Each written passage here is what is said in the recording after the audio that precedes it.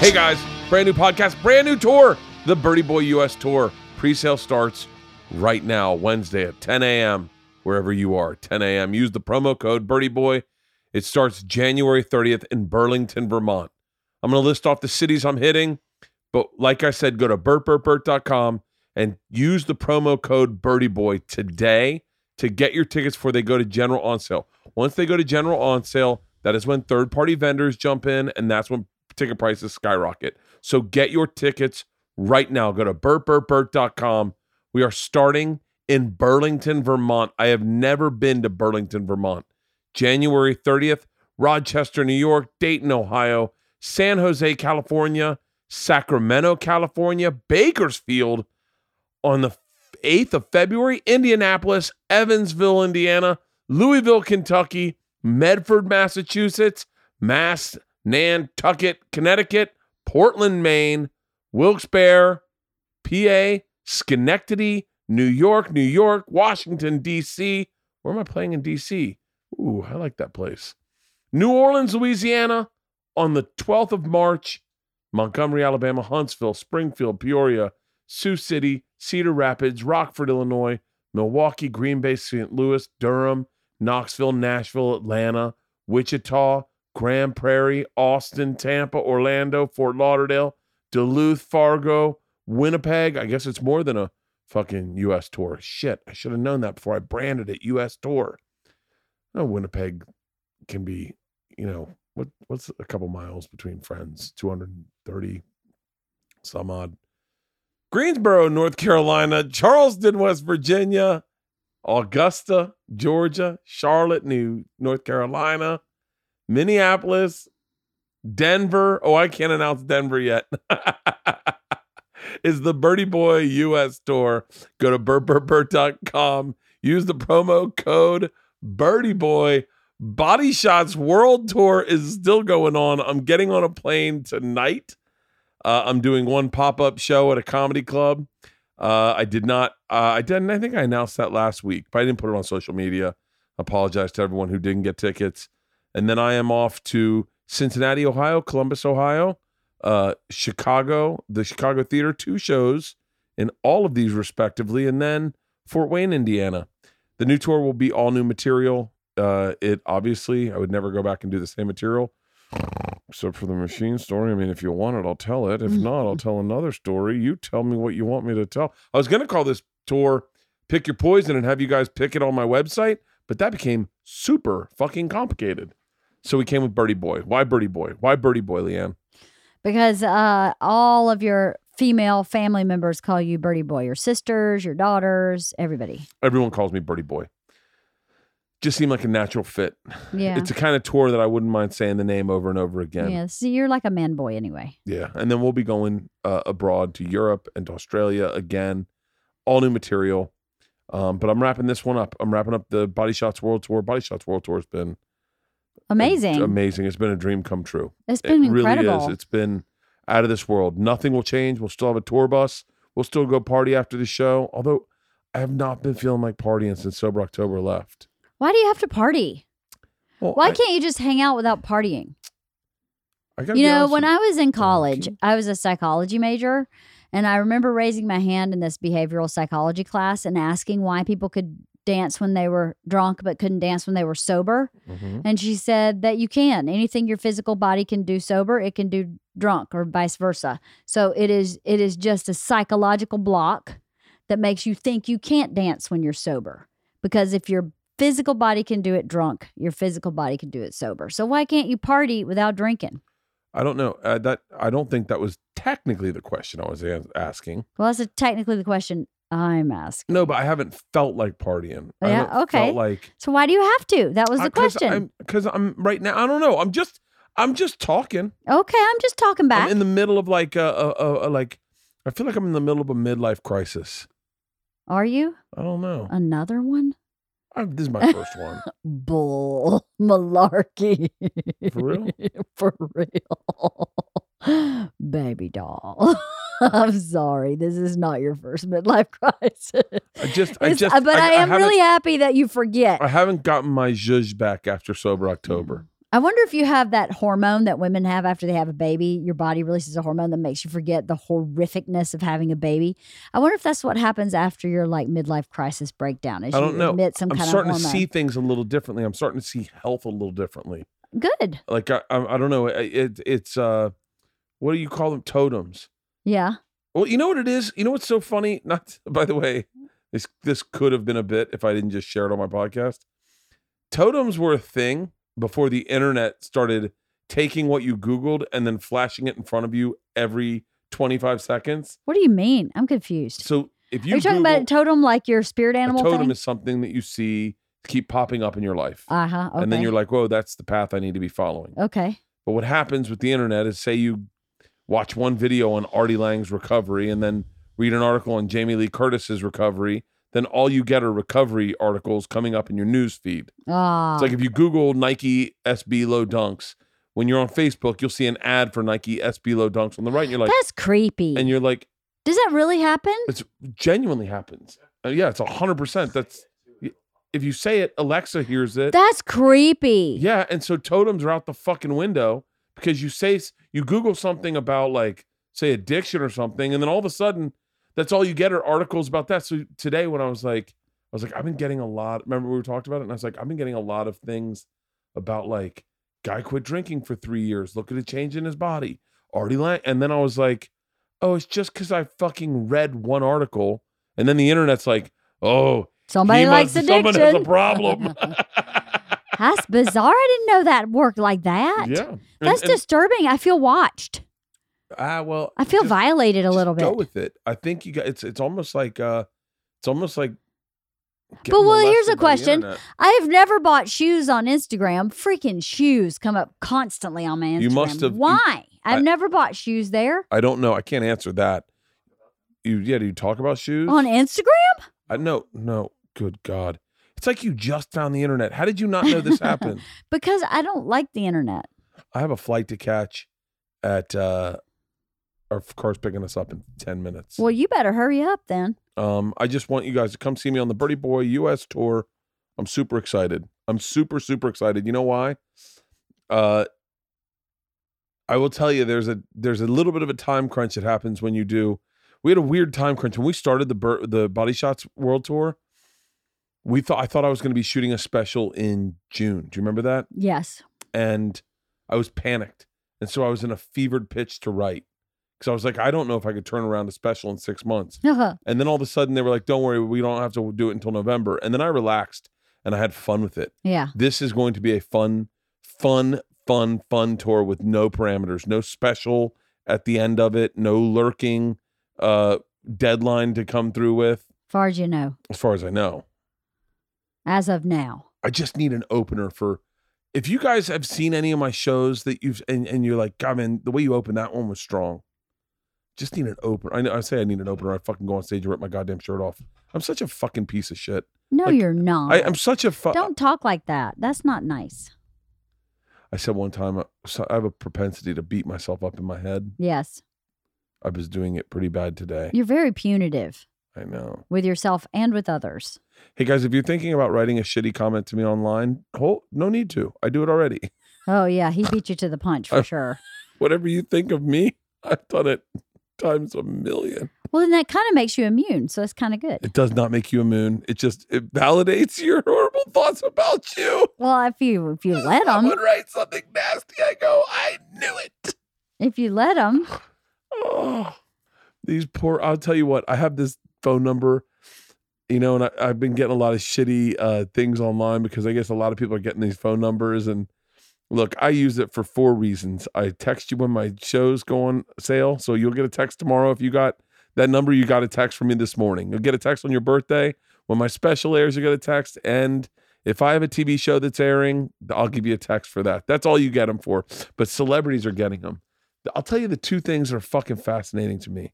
Really, really fun. We talked about this a little bit, is watching someone spiral out on text. It has been fucking insane to watch. It makes your heart break a little bit because that never happened. When I was a kid, you never spiraled out. You leave voicemails, like you'd leave like a bunch of messages, like psycho messages. And no one does that anymore. But damn, man, This poor guy, I won't say his name. He spun out so fucking hard via text, and it was clear that a man in his life had walked out on him, that he had lost his father at some point, that his father stopped caring about him. The way he started unraveling and saying, this is exactly who I thought you were. Oh, wow. And exactly. And I'm like, by the way, I get like about 4,000 texts a day right now. Yeah. So like I can't go through all of them, but his happened to be at the top of the thing. This is exactly who I thought you were. And did you reply? I said, hey, brother. I said, I'm sorry I just got to this. And then I answered. He had like 9 questions. I answered all of them. And he was like, I wish I could remember what he did, but what he did was even crazier. Like he didn't text back and go, oh man, sorry about that. No, I wish I could. He couldn't be wrong. No, he couldn't be wrong, but it was like, he was already so hurt. Yeah. And I was like, hey man, I'm not going to over text you with this number. I'm not going to blow you guys' spot up. I'm not going to sell your number. I'm not going to share your number. The number's 323-208-0844. But if you want to text, and I get on there every morning for like 10 minutes and reply to texts. I send out a happy birthday. I usually reply to everyone that I send a happy birthday to, because those are the first people to write back. And that's when I'm on. But yeah, it's amazing. I think if you went through this country and you talked about, if you get like a judge on mental illness, the way you can with like overweightness, yeah. like if you look at obesity rates, if you just walk around our country, you'll see a lot of obesity, myself included. But if you walked around and you could see people's mental stability the way you see obesity, I think it would break your fucking heart. Yeah, I think you're probably right. And by the way, I'm only saying that because I was in a funk today. Yeah. Panic attacks, and I couldn't get out of them. Yeah. I could not turn them around. I didn't know how to turn them around. I was like, come on, big guy, you got this. Everything's going good. And then I would just, it was like a sense of dread. I think it was something chemical in your body. Or lack thereof. This all fucking fits in perfectly with today's podcast. It really does. Today's podcast is Gary Gulman. Gary Gulman has a special streaming right now on HBO. I think Hulu just picked up his last special and is airing it. But this special is next level. If you're dealing with any depression, and by the way, I can't sell myself as a guy dealing with depression. I don't know what the fuck I deal with, but it's not depression. Like Gary legit deals with depression. He legit does. His new special it's airing all the time on HBO. You can go on HBO Go and watch it. It's called The Great Depression. Or HBO Now. I'm sorry. They're both HBO Go or HBO Now. But this is a great conversation. I've known Gary for probably I've been doing comedy 21 years, probably 21 years about. And he's been a good, close friend of mine for a long time. We drifted apart. We talk about a friend of ours who we both knew who passed away from depression and suicide. And you can hear the shock in Gary's voice. But Gary is a great guy. And I look, I didn't mean for this to lead into this, but everyone, don't think something's wrong with you. Everyone struggles. And guess what? Some people struggle just a little bit, like myself, where you got shitty days and you can't back out of it, and you got shit in your head and you keep saying to yourself, am I going to drink on the flight tonight? Am I not going to drink on the flight tonight? Am I going to drink on the flight tonight? Am I not going to drink on the flight tonight? Should I drink? I'll have a drink. I'm not going to have a drink. I'm not going to have a drink. And then you're obsessive compulsive about it. And some people get institutionalized. Some people commit themselves to an institution like Gary did. Mm-hmm. And I mean, you got to watch the special. It's fucking phenomenal. But this conversation is the reason I have a podcast. You are going to absolutely love this podcast. It is a good one. It is deep. It's funny. It's heavy. It's everything we meant podcasting to be when we got into podcasts. Ladies and gentlemen, without further ado, my friend, stand-up comedian, Gary Gulman.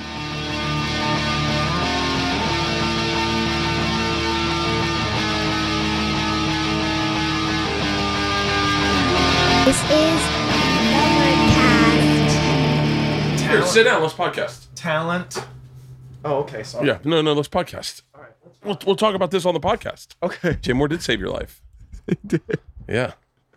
He probably was a lot of the reason he gave me my first break.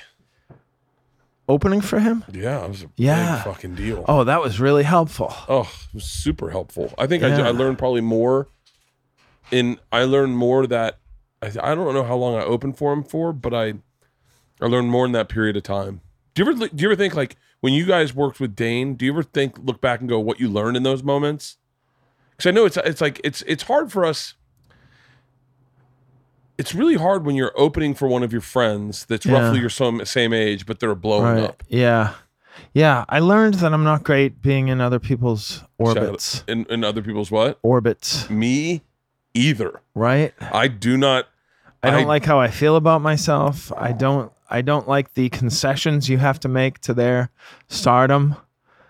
Oh man, there's a lot I didn't like. It's an interesting transition as a man, because I went from someone who was top of the world, or like big fish. Right. And then someone's little fish. Like sidekick, yeah. Sidekick. Yeah. I'm not a Batman, but I'm no Robin. I'm somewhere around that, maybe a Commissioner Gordon or a... That's a great phrase. Yeah. I remember, what was cool about you is right after you did Last Comic Standing, you were a Batman and you allowed me to go out and work with you and Jay London. Oh, that was fun. Yeah. You gave me like 3 gigs or something. Yeah. It was like $3,000 a gig. Wow. I was like, I just had Georgia. Wow. And but you didn't make me feel like Robin. Oh, good. Yeah. Yeah, because I knew that you were at least as funny as me, if not funnier. And no, yeah. My dad would never say that.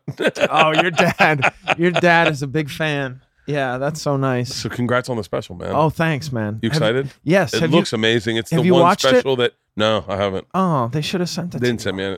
I'm sorry. No, but I retweeted. Did you see the trailer? The trailer's fucking the trailer amazing. came out great. Yeah. So because I know a lot about you, and one of the things, your stand-up has grown in, like, I've used you as an example on this podcast, but when you did the States, yeah, that was such a great, it almost seemed to me like an exercise for you. Like, because you did one bit on late night. Just one bit. Yeah. You didn't change. Right. You didn't switch it up. You just did one bit. Yeah. And it almost seemed like a writing exercise. Well, it wasn't.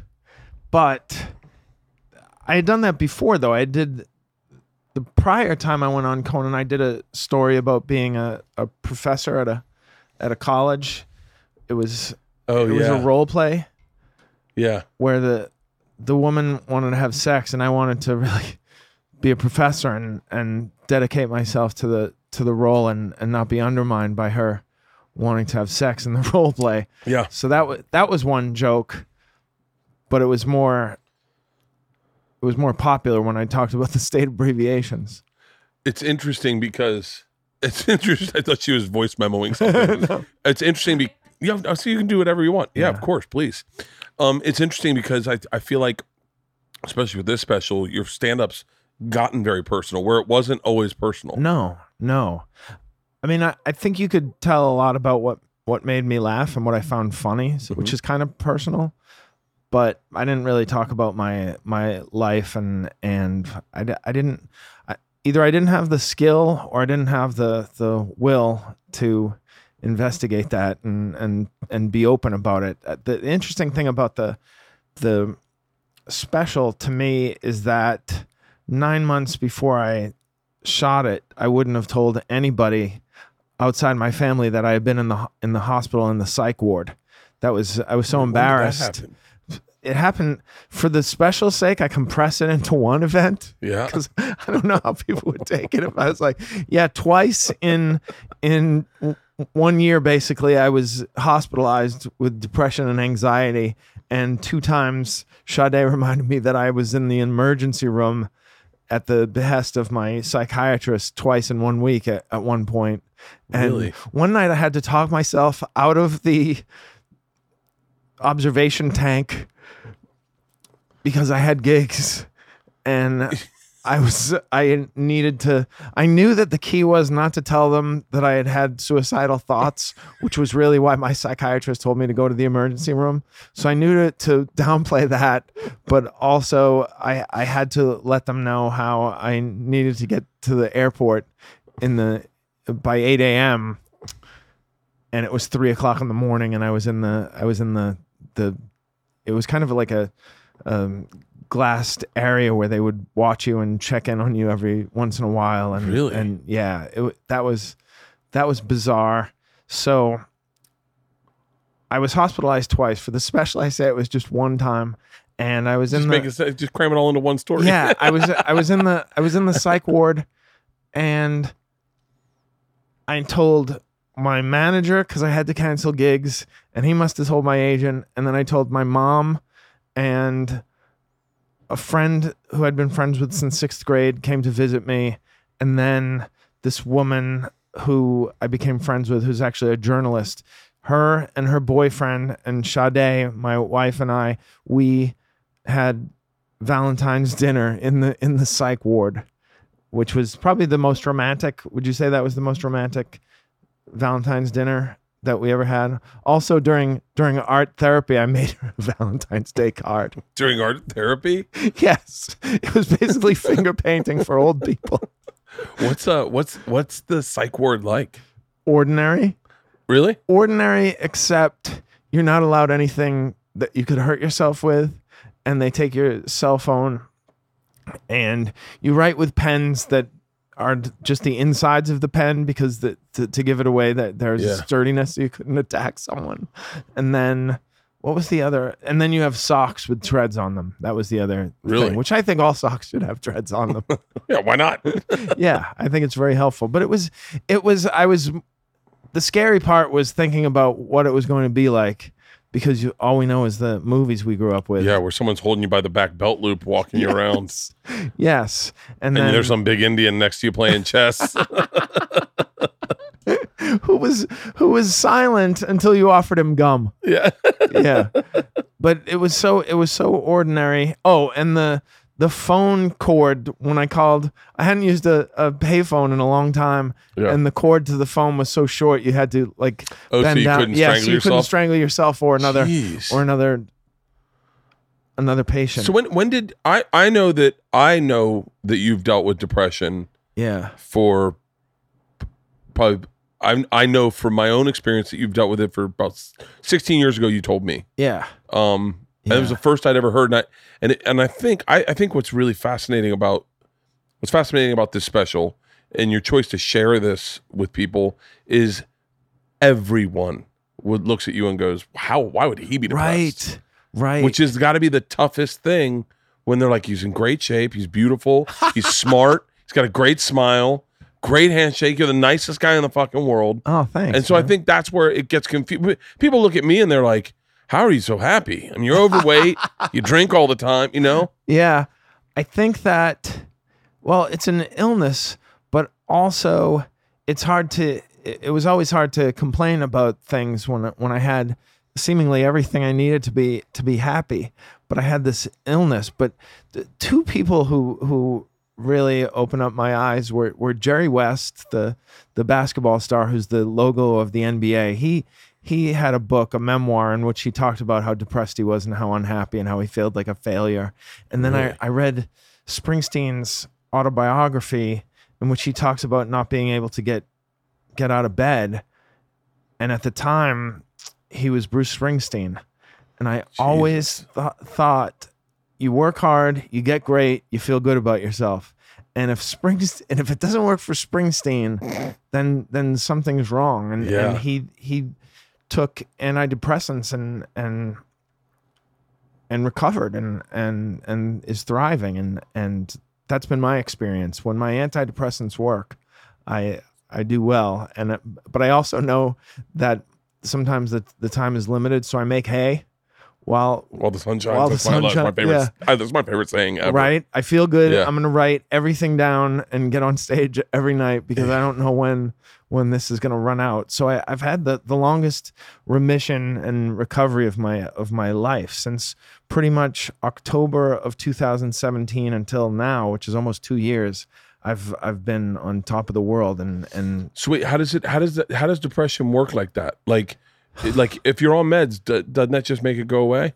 no, because sometimes the meds stop working. Like, you know that author David Foster Wallace? Yeah. He had been on something for a long time, felt good, went off it, felt bad, went back on it. It never worked again, and then he hanged himself. So it's tricky, but there are a lot. There are like 18 or 20 other things I do every day to stay on the tightrope that because I felt like the medicine just got me to a level where I was above water and could breathe and could do things like exercise and eat right and do shows but I don't know what your experience on the road was, but it was tough when I was initially recovering because the isolation can be bad with the hotel. And so I started accepting invitations of audience members to meet for breakfast and lunch. Really? Yeah. I remember in Bloomington, Indiana, I went out with this guy who invited me and his wife, and he invited me out to lunch the next day. And I kept the appointment and it was helpful because otherwise I'm just in my hotel room up until the show starts and I'm writing and everything. But I realized that when I get to the show, the audience is the first person I talk to. That is a insane truth to our business. Yeah. Is sometimes the only one you're talking to are the people sitting in the dark. Yes. And it's so sad. Imagine the what a gamble it is you need them to laugh, and if you don't get them to laugh, exactly. Do you?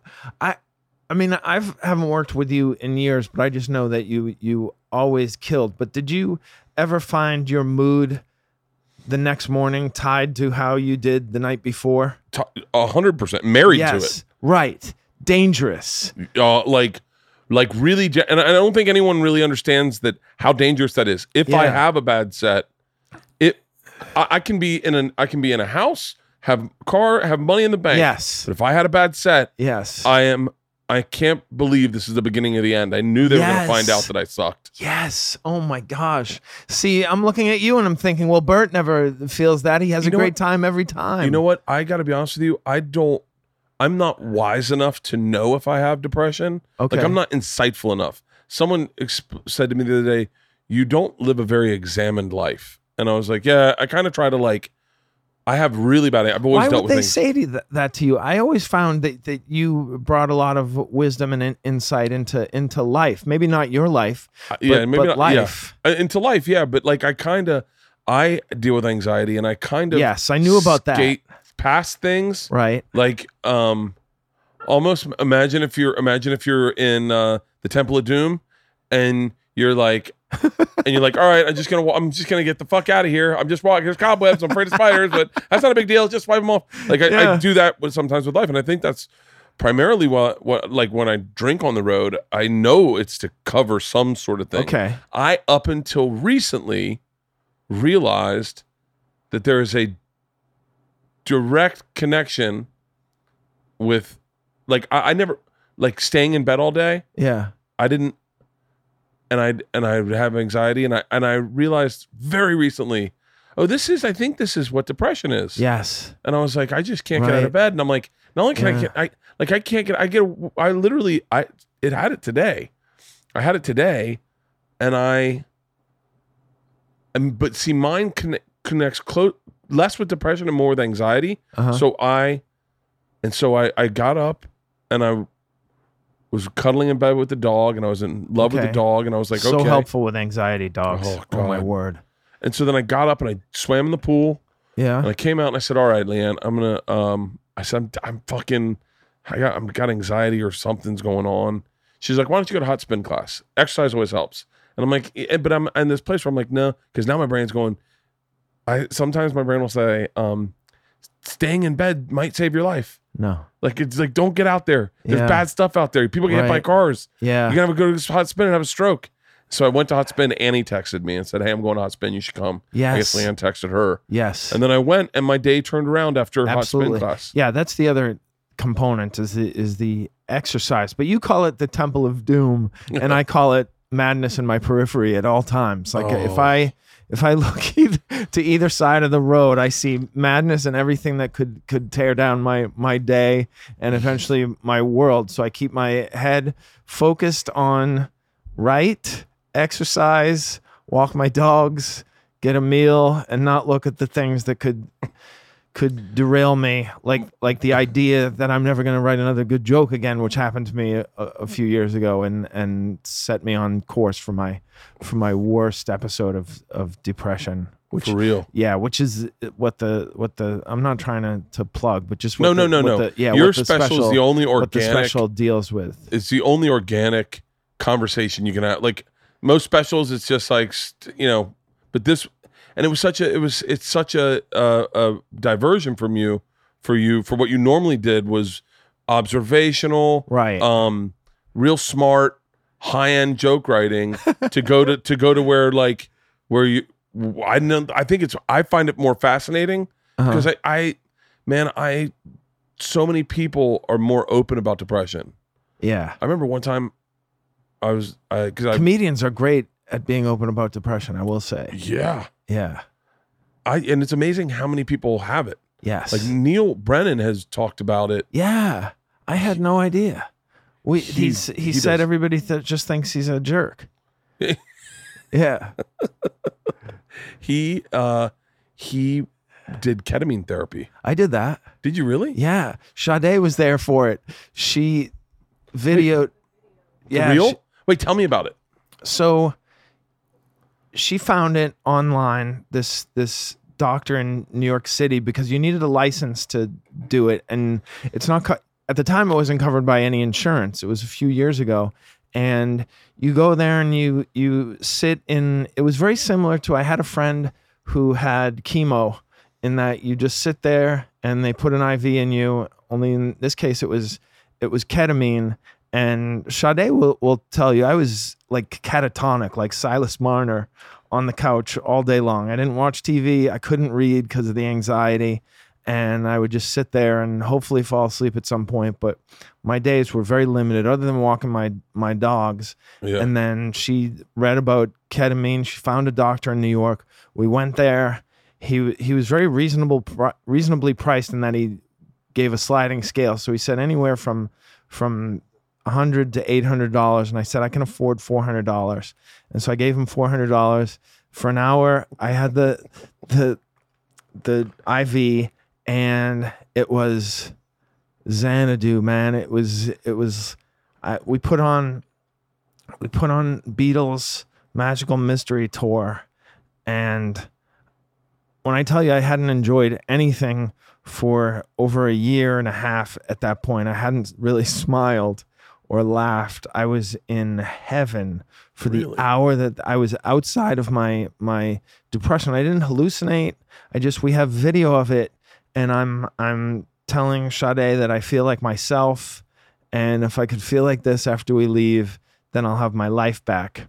But the thing was, it would dissipate pretty quickly after I left, and it was such a bummer. And I would go back because he said maybe it'll take 3 or 4 trips. But then after the 4th one, and I talk about this in the special, after the 4th one, he was like, I can't take your money anymore. And I was like, but I have more. I have more money. I have more money, please. Yes, please take it. It's worth just the hour outside of this misery. And he said, it's not working. You're supposed to leave and feel well again. And it was so disappointing. But in studies, it works 60% of the time. And also they use it in emergency rooms for people who are about to commit suicide or want to commit suicide. Really? Yeah, they give it to them and it turns them around. It's very effective, just not with me. My buddy killed himself, and I had to wrap. Anybody I knew? Croy. Oh, shit. Yeah. Are you kidding me? Yeah. Wow. Talk about what we opened this conversation with. That was Yeah. a handsome, charming, Gorgeous. nice, Sweetest guy. funny. Oh, I'm Sweetest so guy. sorry to hear Yeah, about that. Yeah. Oh, Yeah. Bert. Oh, it broke That's my heart. tragic. Still, Of course. I still get worked up about it. Did you even know that he was depressed? No, I Oh. didn't. I had no clue. I don't think he knew. Yeah.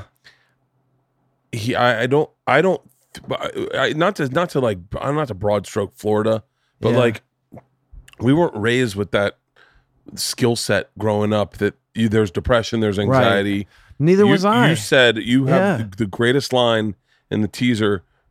All we had was toughen up, or what was it? What's the line? Well, there was what if you got to be depressed about Yeah. and snap out of it? Snap out of it. Right. And so I think But there was also suck it up, suck it up, which man. was like a sports thing. Oh, and Yeah. I think he was dealing with depression and didn't know.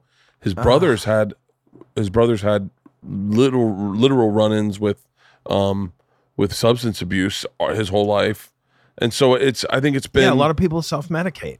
I think I'm sure Croy did, and I'm sure I did, but I had to I tried to figure out why someone would kill themselves. I needed a solution. I was really frustrated by it. I needed to know, what is the positive of it. The only thing I ever came up with was, and this sounds silly, but for someone with anxiety and who worries about death, I said, you know what, if I just tell myself I'm going to kill myself in 10 years, then I know that's how I'm going to die. I don't have to Right. worry about anything anymore. Oh wow, that's interesting. Yeah, that's all I could come up with. Yeah. But yeah,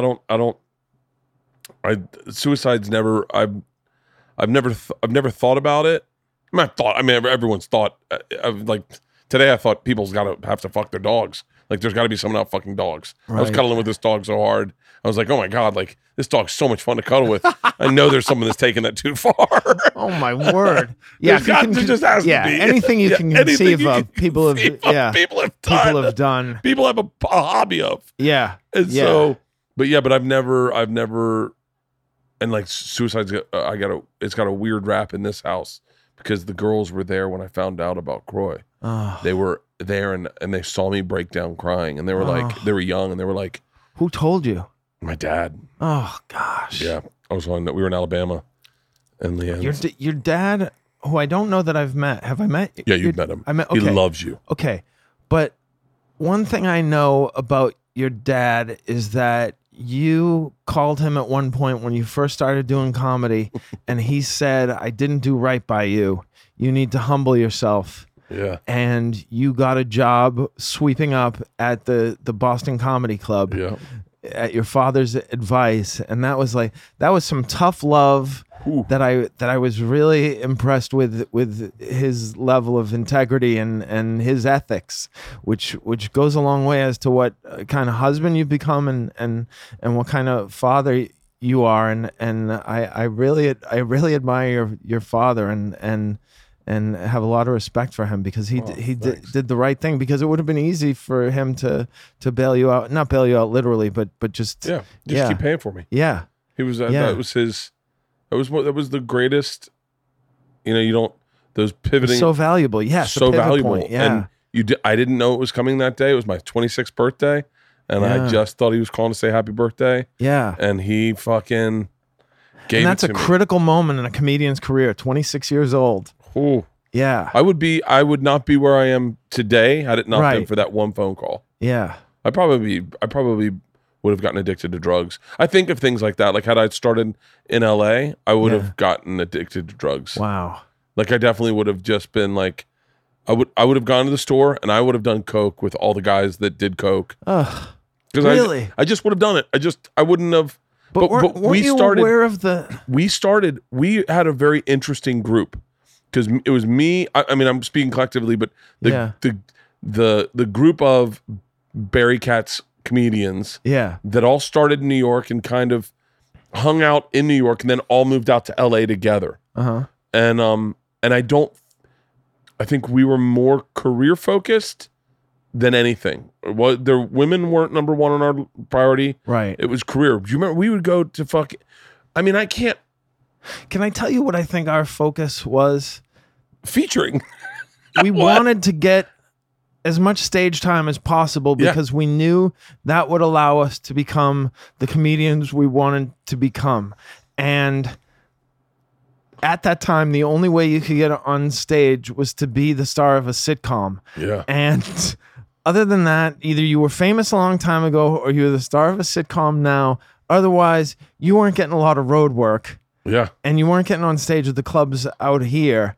And so that became our focus. If you could have told me any other way to get on stage every night, anytime I wanted to, I would have done that too. That was our focus. Yes, we were backstage at the Comedy Store. I think and of this so often. We were lucky to be there. It was a murderer's hall. I mean, it was like Chris Rock, Andrew Dice Clay, Roseanne Barr, Louis Anderson. Yes. And we were sitting back there, and Chris Rock was like, and we were like, we had been at the Coffee Bean earlier in the day, and we were saying, how do we get to feature? Yes, I just would like to feature. Yes, how do we get feature work? We got to be good enough to feature. Yes, and we said to Chris Rock, how do we get extra? How do you get feature work? And he goes, feature work. Yeah, feature work. And he told us we mentioned a comedian that we were not admiring but envious of because he was getting a lot of work. Yeah, and Chris Rock and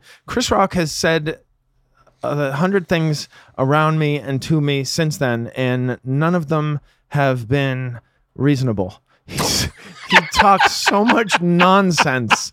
Like he just is every time I come home from having spent a night working with Chris Rock at the Comedy Cellar, I come home to Sade and I tell her the nonsense that he spouted and we laugh. But the only reasonable thing that he said was that time when he said, if you want to be like that guy, that's who you're going to wind up being. And we were horrified by that. and I think it woke us up. It was really good advice. It was great advice. Yeah, that you had to set your sights a little bit higher. You want to be like that guy, then you're going to be that guy. Yeah. I remember he was right. He goes, don't focus on featuring, focus on headlining. Yes. And we couldn't wrap our heads around it at the time because we were like, focus on headlining. We're not getting stage time. Yes, we can't get How the fuck do we get that headlining? There was a year I got on The Tonight Show with Jay Leno twice, The Laugh Factory 0 times. I used to say the only time my name will be on The Laugh Factory is when I die and they say, make God laugh. Make God laugh. Yes. Call back tomorrow next week for your veils. Yes. Oh, it was so humbling. I think about that guy who quit comedy, Rick.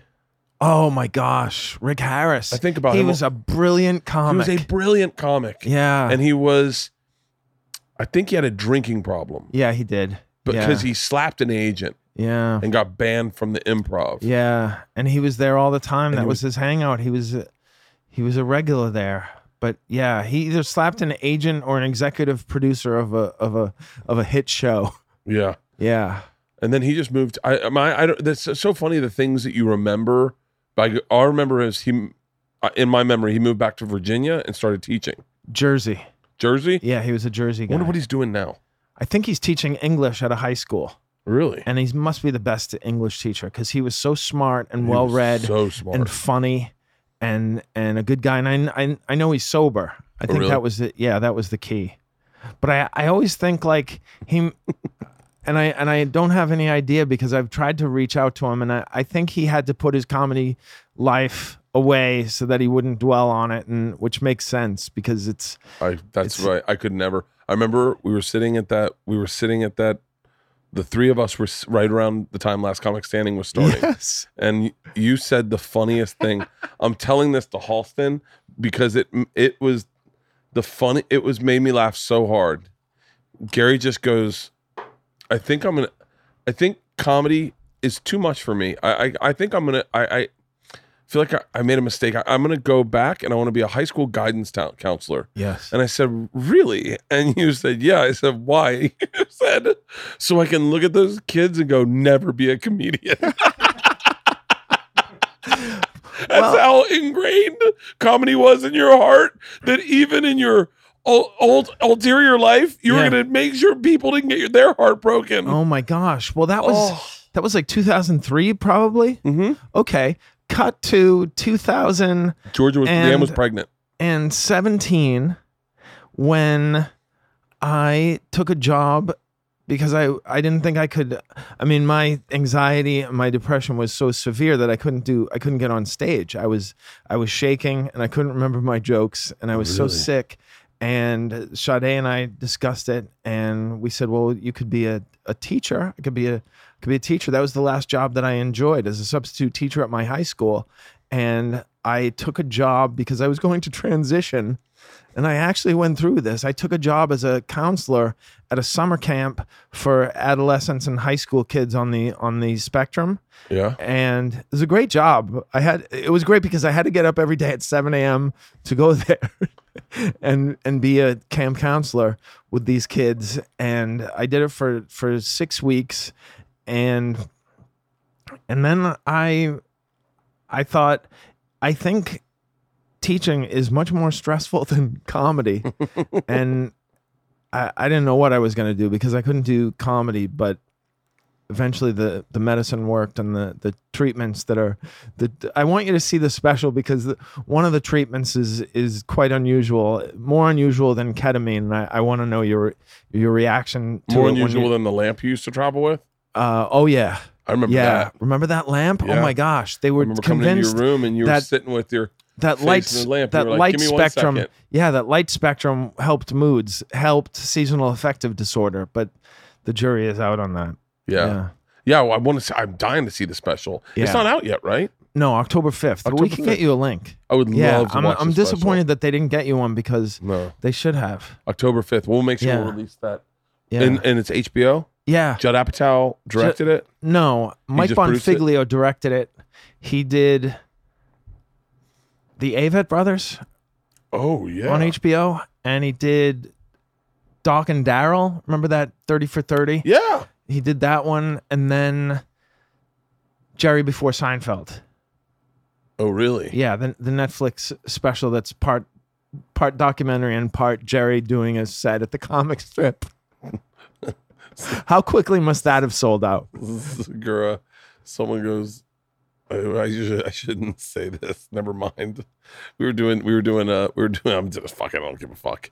We were doing some hot ones challenge, and what Hot lens? hot ones, where you eat the hot wings and you answer the my questions. word! So we did it independently, and then we did one together, and they were trying to get us to trash other comics, and we That's a show, right? we definitely that would be did. a show, trashing other comics. And so Why isn't that? that was what podcasting was when we started. Really? Oh my God. That's all it was. You would go to Rogan's house, get high, and then it would spin out into just it was gossip. We didn't know anyone was listening. Right. We would just sit and gossip, and Rogan's always been he's the one thing he does better than anyone is listen. Mhm. Like I just like talking. So for a guy like Yeah. me, I would just fucking you name it, I'll fucking, and that's all we did. We just all get together. We go to the ice house, get in a big circle, and we just go through comics that Oh my acts we didn't like. gosh. I'm surprised that didn't become a podcast. Trashing. It did. It's called the Joe Rogan Experience. Oh, really? Well, that was where the impetus is that Joe paid for all of it. Yeah. It was Death Squad. It's called the Ice House Chronicles. Okay. And then Joe's podcast was done out of there. And yeah, I mean, that's part of the reason Jay and I don't talk is because I was very open and honest about what happened with me and him. Oh, and okay. I did it on Joe's podcast. And Oh. it was, in retrospect, in retrospect, I have no regrets about life. I can't go back and Right. go, Right. because I'm very happy where I am today. I'm very Yeah. glad that I went through that moment with Yeah, Jay, and right. it stinks that, we're not friends. We don't speak, Yeah. but adversely, I had to go into therapy right after that because Sure. I was a fucking wreck because I felt like I wasn't Are you still in company therapy? loyal. Yeah, Oh, no, I that's- haven't gone in a while. No? I started lying in So therapy. helpful. Oh, really? You started lying? Yeah, because I was doing therapy on Skype, And I was Okay. afraid someone was going to get my Skype, so I didn't want them to know and so it was super ineffective. That's so interesting. Like I wouldn't You share. ever talk about that on stage? It's hilarious. No, I haven't talked about it. But on you're not stage. the only person who lies to their therapist. For real? Yeah. Oh yeah, I've heard that a lot. yeah. My I mean, it makes the therapy session completely useless, but I it happens I because they become a parent, right? yeah. Cut right here for a second, Halston. All right, and we're out. We're out. But yeah, so I kind of therapy for me is a little bit of a I don't know. And there was like so much shit there was a lot of shit that I wasn't telling him. Yeah. It's like Bill Burr one time I was going to the doctors and I told Bill I'm at the store and he goes, "Hey, you want to go get a drink?" This was a little while ago. And I was like, "Oh no, I have a doctor's appointment tomorrow." And he goes, "What do you mean?" I said, "I have a doctor's appointment. I want to make sure that I'm healthy for it." And he goes, "That's not how it works." Right. dickhead." Yeah. He goes, "You don't get ready for your doctor's appointment. Yeah. You go in at your worst and let them see you at your worst." And I went, "Oh," and I think I was doing that with therapy, Yeah. like almost going like Oh, that's not interesting. showing my worst because I was afraid people would steal the Skype. Wow. Yeah, I don't think that was, like we'd go do sober October and it would be really intense. And I hadn't been drinking all month, and I've been working out, and I'm in this intense competition with my 3 friends, Right. and I would literally just bite my lip. And he's like, "How's everything going?" I'm like, "It's going great. Yeah. I'm not fucking Yeah. dealing with You a just lot of wish, emotion." You just wish February rhymed with sober. Yeah, 31 days. yeah. It That's starts a up long next week. time. Oy. You don't drink really, do you? No, because it counteracts or interacts with my medication, and it's they say it's like having 3 drinks for every drink you have. So Ooh, get me It's on your not. medication. Jesus. yeah, it intensifies the experience, and then I pay for it the next day. I mean, that's the whole The next thing day, with the drinking is that there was a time when it was enjoyable, and all of a sudden the payment the next morning was not worth it anymore. what about pot? pot? I had a good run, and not anymore. Yeah. Yeah. So it's just Yeah. what? How old were you when you first noticed depression? 7. What? Yeah. Yeah. I remember being like suicidal at 7. Was there something that happened at 7? That Yeah, my father, in an attempt to give me advantages, had me repeat the first grade. But I was a good student. I was in the top reading group, the top math group. But my father got in his head. What he should have done was maybe had me start school late if he wanted to do that. Yeah. But even that, I was so much more mature than the other kids in my grade. Yeah. And then I just became, as I got older, I was like everybody in my classes, their older brother or their father. It was just I didn't fit in the way a lot of kids fit in with their class. Really? Yeah, and it was very, and I also happened to have a teacher who was very sarcastic and very verbally abusive, and you get the wrong teacher, and going to school you're being bullied by this teacher, and the second time around, first grade, I was miserable. Really? I was miserable. I still to this day have nightmares over that experience. I started going to the nurse every day because I didn't want to face then the teacher and so that was the first time where I would think to myself, I would love to die. That would be great. Really? Yeah. It's so funny when I was Also the after school specials were very depressing. what were the Remember those shows? Oh yeah, I do. The ABC after school special, it was always like so sweet, but at the same time somebody was getting bullied, and then their neighbor would learn how to use sign language to help this kid, or they would go to chemo treatment with the kid, and Oh, somebody would God. become a hero, but somebody always would be a just a tragic case in those shows. I remember a marijuana after school special where the guy was his younger brother was a great swimmer. Uh-huh. And so his younger brother was like, "Hey, can you go out in the river with me and follow me in the canoe?" And he was like, "Yeah, let me get dubed up first." Oh, And so he gets gosh. high, and then they're paddling. He's paddling the canoe, and he's just high, and he hears a thunk, and he hit his younger brother on the head while he was swimming, and his younger brother died. Oh, Not uplifting. oh no, the guilt. Yeah, guy was in jean shorts, I think. Yeah, I mean, you don't give up marijuana, but you're not enjoying marijuana the same way after. After that, that. Wow. Wait, could you really had nothing to do with the marijuana? It's just terrible luck. It's just it's a horrible circumstance. Yes. I mean, you can't blame yourself for your brother's death, but at the same time, Sade, what was that movie we watched? Hereditary. Did you see Hereditary? No, it's yeah, it's terrific. But this kid gets lit up at a party, and while he's driving home, I hate to be a spoiler, but he gets his sister killed because he got lit up at a party.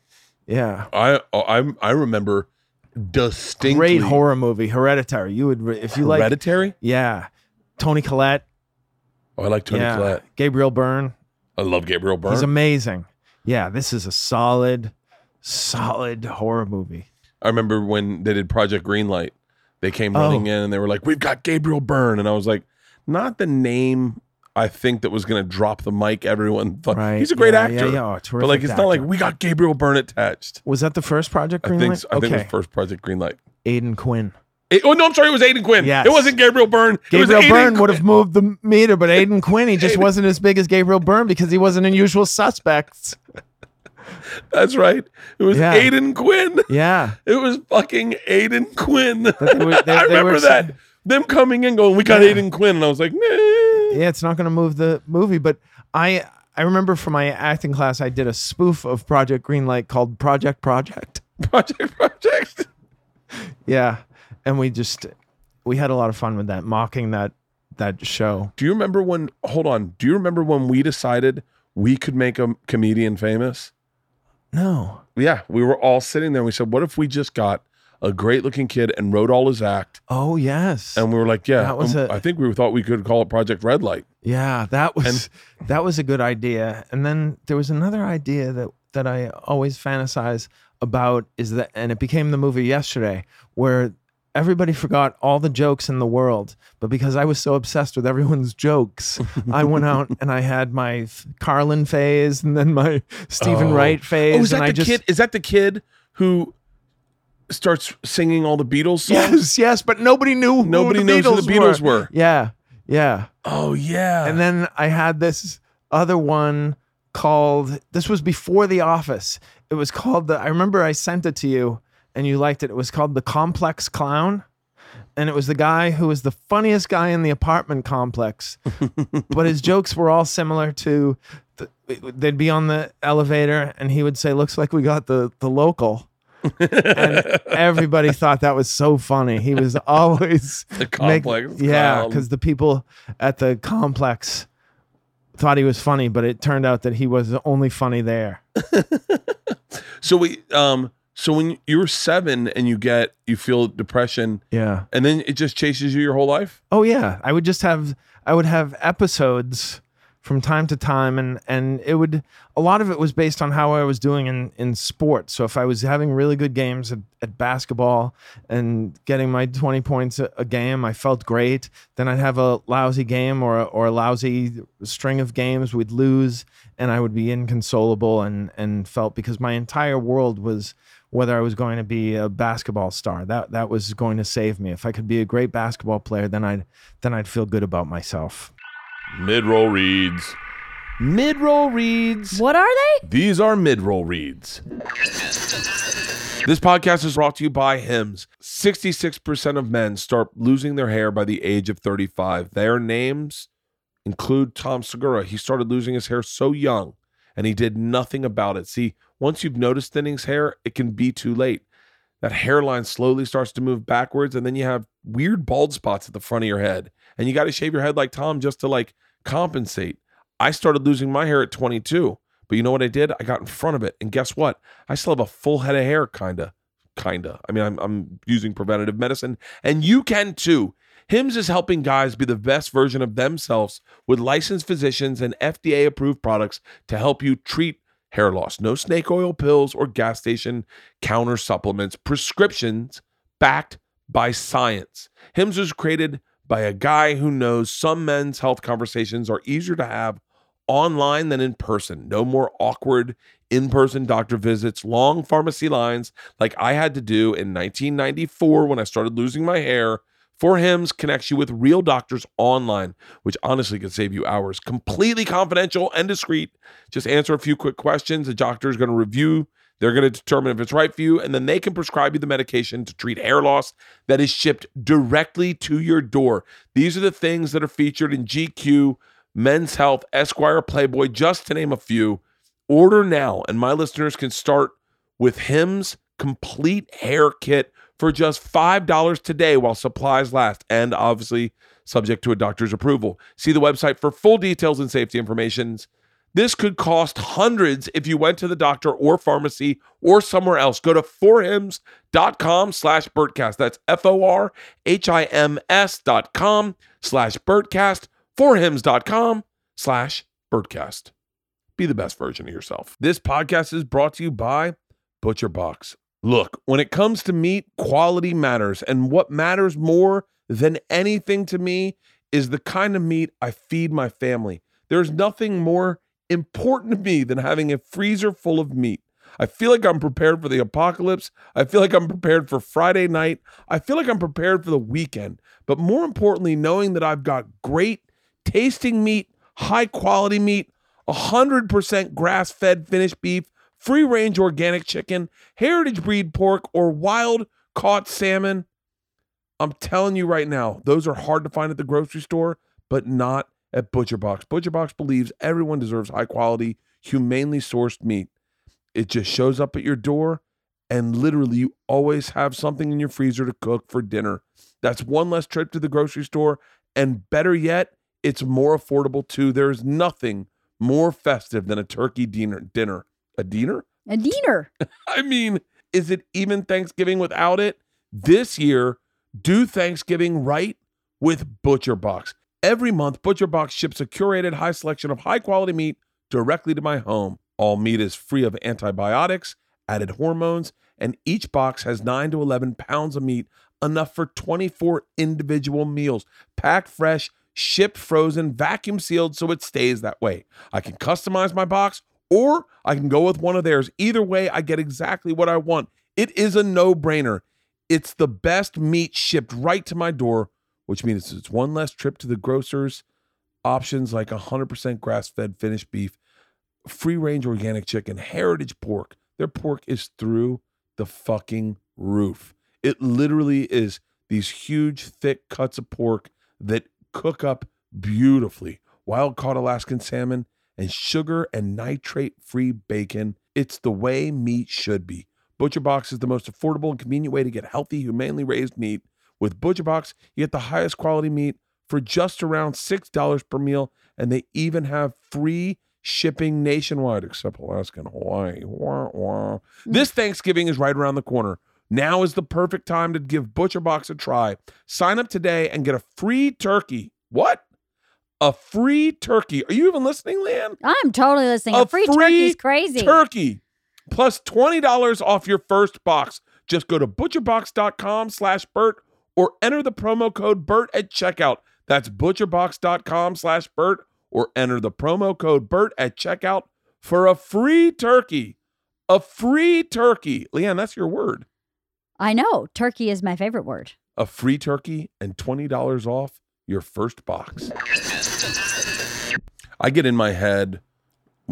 Did you have that relationship with baseball? That it was your identity? Yeah, but I would succumb to the yips. Oh, I am fascinated by the yips. It's fucking fascinating. Steve Sachs. Yeah, and Chuck Knobloch. My senior year, I struggled with I had to catch. If I played third base, I could not throw it to first base. I would just fucking the second a ball hit to me, I'm immediately in my head. I was playing golf with my dad at Pebble Beach, and I started and I definitely with sports. If I don't think about it, I'm great. Yeah. But the second I get in my head, It's the same with comedy. I started saying to myself, comedy, I've been able to dodge that bullet. Okay. But what I'm saying is it's the confidence, and if you ever lose the confidence, you're finished. Yeah, I guess. I don't know. I think once I take my shirt off, it's all fucking Yeah, but downhill. but even before that, I remember you. One thing that I was blown away by, and this is probably from 1999, you found out that Jay-Z never writes down his raps, and you decided that you would never write down your jokes, which I am amazed at. And the other thing was that you said that you knew you could rock a mic. Yeah. Yeah. Yeah. I remember going online looking for times where Jay-Z said, at least I wrote notes, like, and because I would lose jokes so quickly by not writing anything down. I would lose so much material. I remember one time Segura said to me, I feel like you've forgotten more jokes than I wrote this month. Wow. And I went, what do you mean? He goes, I've seen you tell jokes once and then never tell them again. Right. Because I really think it would benefit you to write some of these down. We used to watch Attell. You watched Attell, right? All the time. And you would be, the thing that would always amaze me is he would tell a joke. It would be the funniest thing I'd ever heard. He'd never do it again. Do you think he forgot it or it wasn't good enough for him? You know what? Attell, the one thing my one pull away from Attell that I do in my act now, that I do in my work, is I think for him, a lot of it was like tastings. Like he'd do a tasting on stage, and then he would then take one of his premises or one of his punchlines and pair it with another joke. And so what I do is I do that. I remember he had a joke about chasing someone with a hammer that I saw 19 different iterations of. Wow. And I never knew where that landed for him. Yeah. But like I think he was so quick. Yes. I think I'm sure that he thinks there are things that aren't worth going in the act. Right. Like, yeah. You like that? Yeah, that's old. Yeah. Like where I'm like, oh, I would have, if he told me one time one joke he liked of mine, I told it every night on stage until I shot a special. Of course. I was like, it's the second he said he liked a joke, I'm like, I hang my hat on it. Yeah, of course. If it makes him laugh. God. Yeah. What did you when did you start getting medicated for depression? My freshman year of college, right before I went home for Christmas break, I was on the football team, and at BU or at BC? BC, yeah. And I remember we got in the elevator with these guys one time. I was with Jay Moore. We were in Boston, and the Boston College football team was staying in our hotel, and they got in the elevator and they were massive, and they walked out, and Jay was like, Gary played on that team, and I was like, what? He was like, yeah, Gary played football for Boston College. And I went, shut up. Yeah. Yeah. So I went to they had this guy who was the academic advisor, and he seemed to be the only person who would understand how I was feeling, because he seemed warm and understanding. And I went to him and I told him how I was feeling, that I couldn't get out of bed and I wanted to kill myself. And he sent me to this therapist. And then about halfway through my freshman year, I met with this other guy who's prescribed medicine, and he suggested I try this. And within 3 weeks, almost to the day, I said, "Oh, this is me. This is what I feel like." Yeah. And it worked for the most part. It got me through college, and then after college, and I started doing comedy, I had these odd jobs that didn't pay enough to get myself insurance, so I didn't have enough money to get medication, so I went off it, and then I had another episode. But I had a good run for a while there, and especially when I lived in LA, I was doing pretty good. Yeah. Yeah. You seem to have been doing pretty good. Yeah. I remember you were one of the first people I ever knew that were into like comic book stuff. Oh yeah. I was so shocked. Yeah. Dude, some of the things I've said to people, I was obsessed. I look back and I go, what fucking kind of animal was I? Like, I didn't know, I'd never really met an Indian person. And do you remember David J? Yes, of course. We're still very close. Yeah. I've been waiting for that sneeze all day. He cast you in his first TV series. Life with David J. Yeah. Yeah, he's a big showrunner now. Huge. He's massive. He's huge. I remember he It's said not surprising because he was such a hard worker and so smart.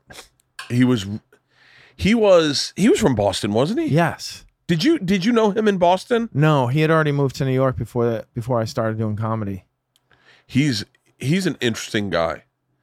He did that sitcom, I think, just so that he could get writing jobs. Really? Yeah.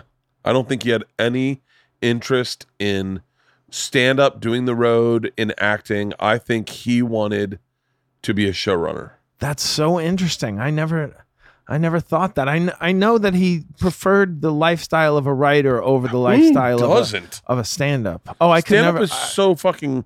I would love to have an Audi and drive into the lot. No, thanks. Really? No, I love the. If I could live the way I am right now with no changes, Yeah, I would be satisfied. I said that to Jim Jeffries the other day, or no, I think it was Jim Jeffries. I said, Sebastian. I said, if you can give me 5 more years like this, Yeah. I'll be good. You won't hear a word out of me. Yeah. Just give me 5 more years just like this Yeah. one, and then I'll shut the fuck up. And Sebastian's like, not me. I'm doing this until I die. And I was like, I think I'll do stand up until I die. Yeah. But like, I don't need to tour the way I'm touring Right. forever. I would love to do like Ray Romano shit where he's just. Yeah. I would love. What's your goal in this business? Do you still have like aspirations to do multicam or?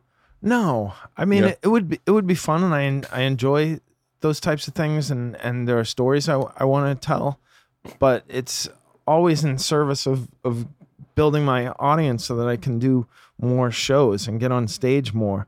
My goal is to be able to walk into the Comedy Cellar and say, listen, can I do 15 minutes and I'm not on the show? Yeah. That's what I would love, because I always felt like the only thing that was holding me back as a stand-up was I couldn't get enough stage time.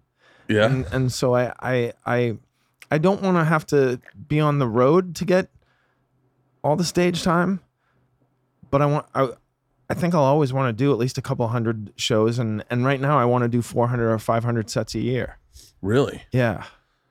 I think I'm moving out to New York in December. Really? Yeah, to just get an apartment or just get an Airbnb and just do spots. Oh, we'll have so much fun. Yeah. Yeah. It'll be a lot of fun. That'll be great. Yeah, because I have to have a new hour for this new tour that starts in January. I have to have a new hour. I can still borrow some of the older stuff, but I have to have new material. Great. And so I was like, I said to Ari, I was like, I feel like maybe I'll just move to New York. He's like, do it. He's like, you can do like 6 spots a night. Yeah. I mean, that's stressful to do 6 spots a night. You got to run around. But on a Friday, Saturday, if you're at the Cellar, you can get 6 spots. Yeah. Yeah. They have 3 rooms. They have 3 rooms. So they've got the Kelly. Yeah, Robert Kelly will do 6 or 7 spots on a Friday night and a Saturday night. Really? Yeah. Bobby He's a beast. He's funnier now than I think he's ever been.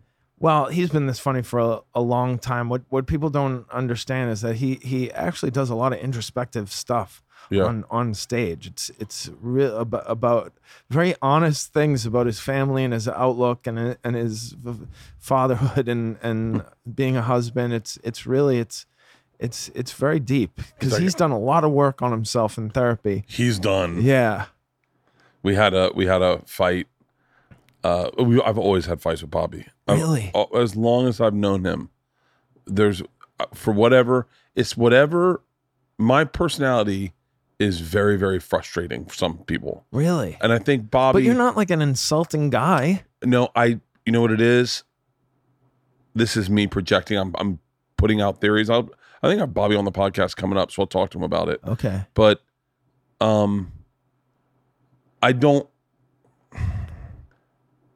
It was really frustrating for Leanne when she met me because I don't ever worry about money. I don't think about money. I go, it'll show up. It'll show up. Right. I think it's whatever that you would claim a white privileged kid has in life. Yeah. I got lots of it, and so if the way my outlook on life is just let's go have a drink. I don't give a fuck. I'm taking an Uber. I'm going into the city. Let's go party. I don't know. Let's go camping. Just fuck it. Let's do it. Carpe diem. And I think Bobby is someone who's struggled for everywhere he's gotten in his life. Yes. And I think it can be frustrating when he sees when stuff like Robin's like, fuck it, who cares? Let's just all chip in. And Bobby's like, it doesn't work that way. Like, we got to talk about that before you decide we're all going to get something. Right. And so I think that has been, I think that's where we've had our hiccups. But we had a falling out on a podcast. I think it was on a podcast. Oh. It was, but not bad, but just right, yeah. bumping heads. Yeah. And he called me like a week later, and he was like, I'm sorry. Yeah. I'm sorry. I've done so much fucking work about this shit. And Yeah. it just keeps creeping back up. I love you. Right. I'm so sorry that we ended that way. Oh, that's so good. And I was like, Bobby, I love you. That's him. Yeah. Yeah.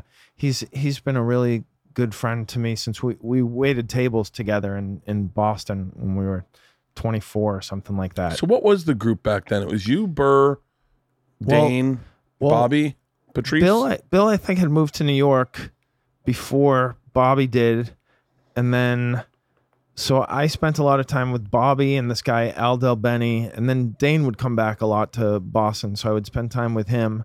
And then Dane was full-time in LA. Bobby moved to New York, and I would see him pretty frequently because I would sometimes stay at this apartment that he shared with Bill Burr and another guy who was not a comic at the time it was very far uptown, but now it's not considered very far uptown. It was probably only 100th Street or something like that. Yeah. But back then it was considered, oh, that's really uptown, and so it was a very affordable apartment that he shared with Bill Burr, who was also spending a lot of time in LA, I bet you, at that point. So that was 98, I think.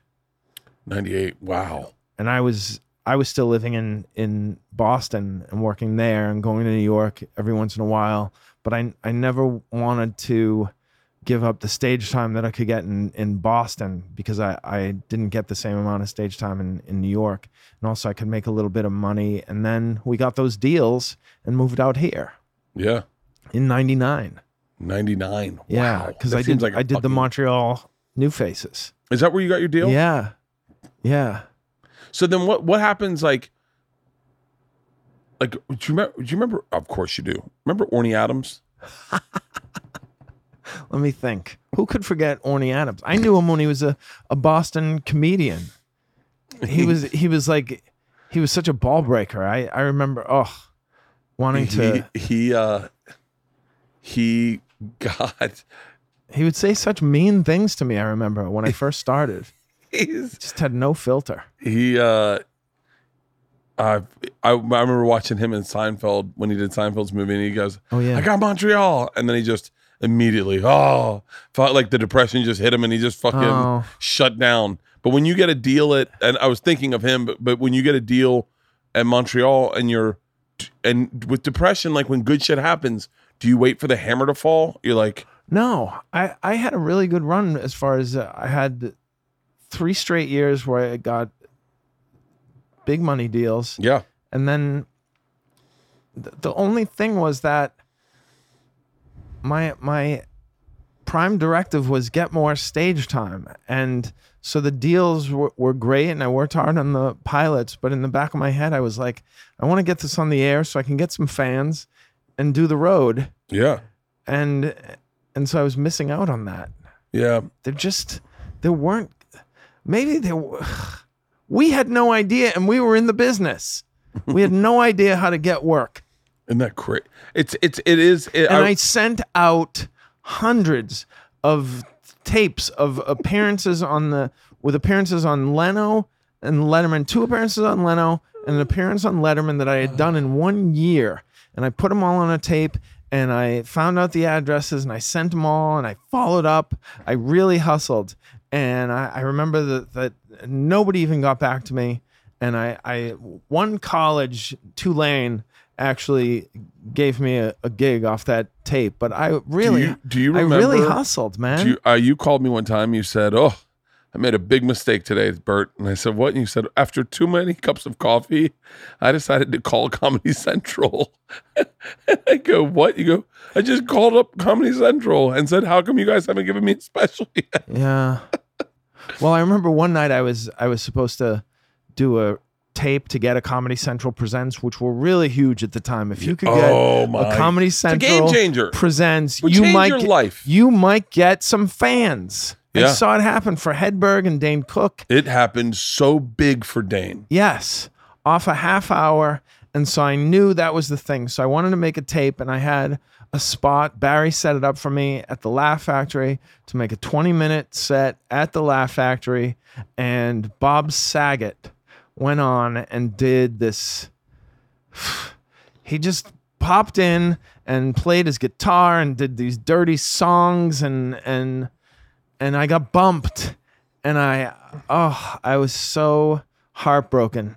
I never got to make the tape to send to Comedy Central because I didn't even get on that night. Do you know what Ari told me the other night? I never got a Comedy Central Presents. I never got it. Do you know what Ari told me? Which would have destroyed me had I known it. He said we were talking about something, and I mentioned Kyle Cease. You remember Kyle Cease? Kyle Cease. And Ari He was goes, relentless. Ari goes, it's so crazy because there was a period of time where you weren't getting stuff because Kyle Cease was. I said, what? And he goes, well, you guys were identical looking. No one could tell you apart. And I said, you realize that would have fucking destroyed me had you told me that 20 years ago. That one, that you're saying I look like Kyle Cease, but number two, that I'm not getting things because Kyle's getting, I was like, oh. Whatever happened to that dude? He's a motivational speaker. Oh. Yeah, he's a lot of people are motivational speakers now. I remember there was like a big move for comics who couldn't really cut it or didn't like the idea of writing a new hour just overwhelmed them, and they just became motivational speakers. That makes me sad for some reason. Should it? I do. I think because I think motivational speaking is kind of snake oil a little bit. Yeah. I mean, snake oil salesman. But he's good at it. Yeah. Yeah. All right. He had some good jokes. He certainly did, and he was a likable guy. Tom Clark swears Kyle Cease stole his closer. Oh. Yeah, and it's a great closer. It was a great closer. He at the end of the show would go, I feel like we had a good time. I feel like there's no joke. I'm fucking it up, but I feel like there's no joke that's really gonna be better than anything that we did tonight. So instead, I'm just gonna recap it in a slow-mo montage of the night. And then they started playing like some slow-mo music, montage music. Yeah. And then he just go through and all the things he did in his act, he just redo. That's and a it great murdered. I saw Kyle Cease do it, and I was like, wow, that's an amazing fucking closer. And then Tom Clark's like, I did South Africa with Tom Clark. He goes, that's my fucking closer. He stole it from me. And I was like, really? Wow. Yeah, I always had a joke I thought Kyle took from me too. That's a tough one to fight because I've never heard of anybody else doing something like that, right? Doing that. Yeah. My joke was I thought Kyle took a joke from me, but then it was a very pivotal moment in my writing because I was so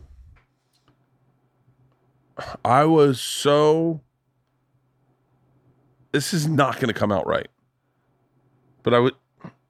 Tiger Woods looked at Jack Nicklaus's career and said, if I can do this, this, this, and this by these certain ages at these landmark moments in my life, then I was doing that with friends of mine, like guys like Dane and Nick Swardson and Jay, like going like, if I can get, and nothing was happening for me. And so here I am like 30 years old, 32 years old. And I had, which you realize now is a baby. Yeah. Oh God. I thought I was aged out of the business. Yeah. I thought I was getting aged out of the business. Yeah. And if it was going to happen, it would have happened by now. Yeah. I remember Andy Cohen, our agent, telling us. Oh, I remember that guy. Yeah. We used to go out to his beach house in Malibu. Yeah. I remember him telling me I lost a bunch of weight. And he goes, so that's it for you with comedy, huh? And I said, what do you mean? And he goes, what the fuck are you going to talk about now? Spin classes and losing weight? Oh my word. And I was like, no, I'm still funny. And he was like, well, good luck. But I would write jokes that I felt Dane or Nick, or I use Dane and Nick because I'm friends with them, so I don't mind. Like if there was someone I didn't like, I wouldn't bring them up right now. Yeah. But like I would write jokes that I thought would appeal to like that was in the same that their fans would like also.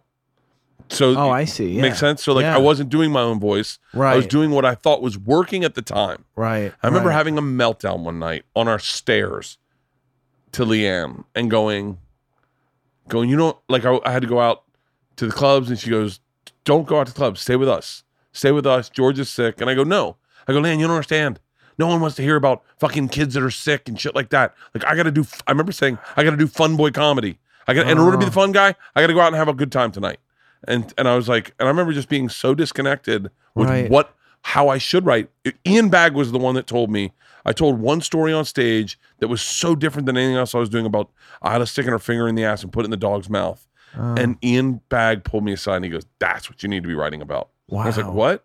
I go, "Ian, no one wants to hear fucking," because when we were kids, if you went into the Boston Comedy Club and you're like, "So my daughter had the flu tonight," everyone would be like, "Fucking next." Yeah. Talk about a taxi or a dead hooker. Oh my gosh. Or the subway map.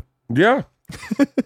It seems like a lifetime. But the joke I had that Kyle sees that I always felt like, because I told it and I wrote it, and then he told the exact same joke like a week later, and I was like, I think he stole it from me. And then I was like, oh, I got to stop writing jokes that people also can write. Right. Like, because I can't blame him. It's not it was I wish I could do magic, so that way when the cop pulled me over, he's like, "Do you have any marijuana in this car?" I go, "You'll find no marijuana in this car." As a matter of fact, the marijuana is behind your ear. And I'd be like, "Wait, how did you do that?" That's so funny. It's really funny. But yeah, it's true. You have to choose obscure. Yeah. Yeah. Yeah. What's the next special? The next special. What are we gonna do? Like, how do you outdo this special? Well, I don't know that I can outdo it, but I know that for the first time that a special is airing, I have an hour to tour with that's not on the special. Yeah. So I'm very grateful for that. How cool though. How cool that to be was known. always a stressful idea. How cool though is it to be known as someone who struggled with depression, and to know that people will have found you through that special Yeah. that deal with the same thing, and then come out to see you Right. in hopes of lightening their Yeah. That's been the best feedback that I've gotten, is that people will send messages saying I hadn't left the house in days. I went to see your show and I felt better and I enjoyed myself, and because near the end I sort of detail some of the weird things I did to recover, and because it's a litany of things along Yeah. with the medicine, but they responded to it, and it's they aren't huge things. They aren't huge things. A lot of them are just getting out of the house and spending an hour with somebody. That was really, really helpful, because it was distracting me from my ruminations of misery for an hour, and Yeah. and that was enough. is getting out. Yeah, just making a plan. What comics do you like? Tell me comics you Well, get coffee I'll tell you with. what happened, Bert. I moved back to my mom's house. I moved out of New York, Really? and so Well, you had that barn for a second, didn't Well, you? I had a barn. Yeah, I sold that in 2013, I think. I owned a farm. Yes. But You have. I You were moved one back of to- the most interesting people. oh my gosh. Yeah, I was in love. She wanted a farm. I bought her a farm. We ran out of money to renovate. She left, You kept the farm. and I kept the farm. Yeah.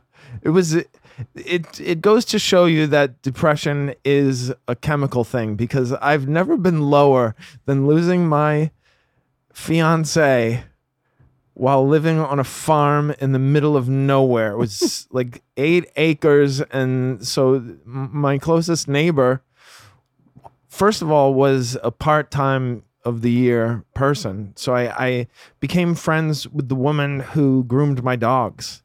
And we would go to yoga together, but also we used to go to AA together. I'm not sober. You just wanted just the company. AA and depression have a lot of overlap. For real?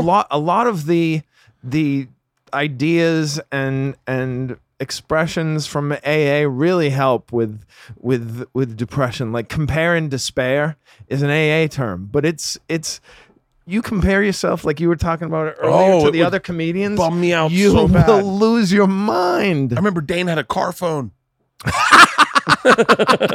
I was so blown away. He had a car phone, and I was Yeah. like, "Whoa!" Yes. I've So always been someone. I'm not competitive in careers, but I always do. I've always been compared myself to people. Even when I was a kid, I would compare myself to Okay. other kids that played baseball. yeah, I I'd was be that like- way with basketball. I was like, I needed to be the best basketball player to feel equal to even the worst basketball player. I remember being like, I remember seeing kids strike out and they just laugh and walk it off. Yeah. I'm like, what the fuck goes Or on? in have a your head? lousy game and talk on the bus home. Where do you get off speaking?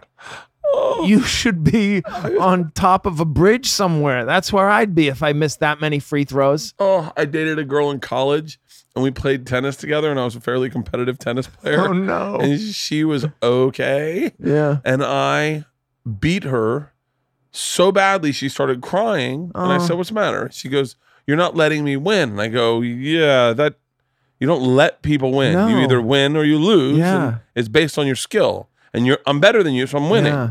She goes, "Well, no, this isn't fun." And I go, "Well, get better and it'll be more fun for you." I can understand. It wasn't fun for me when I sucked. That's why I got better. Right. Like I was yeah. like, wait, I couldn't wrap my head around, dude. I remember in her fucking, I remember cheating at a board game She with her family. cried. She cried. I remember That's so, I cheating, feel so bad for her. playing a board game with her and her brother. Her brother was younger, and I was cheating. I was just cheating, like, and stealing tiles or whatever, and I won. And then I said, "Hey, just so you guys know, I cheated." And they go, "What?" And I go, I mean, I couldn't, this is the broken part of my brain. I go, "Yeah, I cheated. I just want you guys to know that I beat you by cheating." And they go, "Well, you didn't beat me." I go, "No, I beat you Right. because I cheated." I go, "Part of the gameplay is cheating also." And they're like, "No, why would you cheat?" And I go, "Because I wanted to win." And they were like, "Wait, what do you mean you wanted to win?" I said, "Well, I didn't want to lose. And I knew you guys weren't paying attention to the tiles, so I was taking the tiles. And then I beat you that way. So I outwitted you Wow. by cheating." I couldn't understand their side of it so much. Like I was like, "No, but I still won." Like and then I kept going, "But I only told you because so that you would know that that's how I beat." Like I Wow. told you my brain was so fucked up. That is funny, man. But I had to stop all of that because it just I had to stop all that. And then, Gary, I get on Travel Channel, and there was like, I would compare myself to other hosts on Travel Channel, and I would be like I would be like, I'm not getting the opportunities they're getting to be myself. They're making me be this one version of a guy. I want to be more like Bourdain or Adam. I want to be let out of this box a little bit. But I was like cool with it because I was like, you know what? I got a nice little career. Yeah. And then when I got fired from that I had not compared myself to anyone in so fucking long. I mean, so long. Because I was like, cool, I'm running a different race. Right. And then I came back to the store. I've talked about this, I'm sure, a number of times, but I came back and I wasn't passed at the store. Oh. And that was a big It's huge. fucking deal for me. Yeah, of course. And then I got passed at the store. I did my first set at the store and I felt top of the world, shirts off, come out of the OR, and I'm fat as fuck. I'm wearing dad jeans with dad shoes, and I look, and Chris D'Elia is in a car. We had been car shopping at the time. Uh-huh. He was in the car that they have in the showroom. He had the most beautiful girl I've ever seen. Yeah. His clothes looked like they were from Back to the Future. Like they're Right, all yeah. brand new, torn, but ironically torn. And he's on a cell phone, and the girl's trying to talk to him, and he's not even paying attention to her. And I went, and for the first time I went, do not get back into this comparison shit. This will eat you fucking alive. Bert. And I was like, you We know what? can all be Chris D'Elia. I know. Just for one night. Do you know, someone told me that, do you remember who this was? He said he had sex with this girl in Houston. And then a few times, right? It was horrible. And he goes, and then I came back and Chris D'Elia had sex with her. And she let me know that, just so you know, I don't know who. And he goes, "Oh, I'm cool." Yeah. They had sex again. And he goes, "She was amazing at bed." He said Chris D'Elia turned her into a better sexual partner. Good for him. I was like, fuck. Who? Jim Florentine. Oh, wow. It was Jim Florentine. And then I was like, I want Chris to fuck my wife. Interesting. Yeah, but I'm comparison, surprised that there would be all due respect to Jim Florentine, he's not an incredibly sexy man. I'm that there would be overlap between Chris D'Elia's stable and Jim Florentine. I'd be curious. Wouldn't it be fun? Wouldn't it be a fun game show if you brought comedians on who had sex with the same girl, and they're like, you guys don't know why you're here, do you? And they're like, oh man, do we have the same joke? Close. Yeah. Comparison. What is it? What is it? The AA term? Compare and despair. Yeah. It's a much better rhyme than sober October. Yeah, I have pulled that compare and despair out of my life. Out of my life. Oh yeah, it's ridiculous. The only thing I do sometimes is when I don't have something, I think of another comedian that I love and adore, and I say, well, you know what? There's no justice because this person is funnier than me, and they also don't have it. I do that. To me, Eddie Pepitone and Todd Glass should be the two most famous comedians in America. They make me laugh so hard at a time when it's really hard to make a comedian laugh. We've seen it all. Todd Glass is a special human being. Yes. Can I read this to you? Because it's my favorite thing from Todd Glass ever. Oh yeah, of course. This is my favorite. By the way, first thing that came up is a picture of D'Elia on my fucking phone. That guy makes me giggle so fucking hard. This is the last text I got from Todd Glass, okay?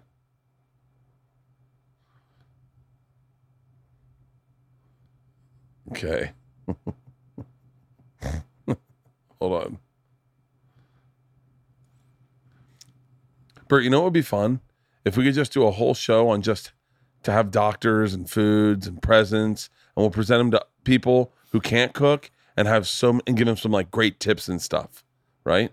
That's at 122, 425. Because you didn't get right back to me, I hope the next time you're in New York, there's another 9/11. Oh my God. Then immediately after, oh my God, I'm so sorry. That was for my sister. I read that. He makes me laugh so fucking hard. He is such a joy. I think all the time about when you went over to his house and he said, my house isn't much, but if we get high and pretend it's an airplane, yes, we'll really be impressed with it. Every room we went into, we couldn't get over it because like we went into the kitchen, we said, you're not going to believe what this airplane has. It has a sink and a Sub-Zero refrigerator. In the airplane. This is the best airplane I've ever been in my life. I think about that so much. There's another bedroom in this airplane, guys. Yeah. Yeah. Did you meet him on Last Comic Standing? No, I met him when I did a half hour for Showtime. He was the host. He was the warm up. And so we sat together afterwards, and I loved his act. Yeah. And I loved talking to him. And then we were sitting there talking, and my mother, who is still alive. She's a very charming woman from Massachusetts. She grew up in Boston. She's 86 now. At the time, she was probably 63 or something like that. And she was sitting there talking to Patrice O'Neill. She really connected with him. I don't know why, but he was very versatile. He could talk to anybody. Yeah. And they were having a great conversation and laughing. And Todd Glass turned to me and he said, Gary, he said, Gulman, is that your mother? And I said, yes, kind of proud because she was so cute and she was handling herself so well at this party. And he said, you tell her to pipe down.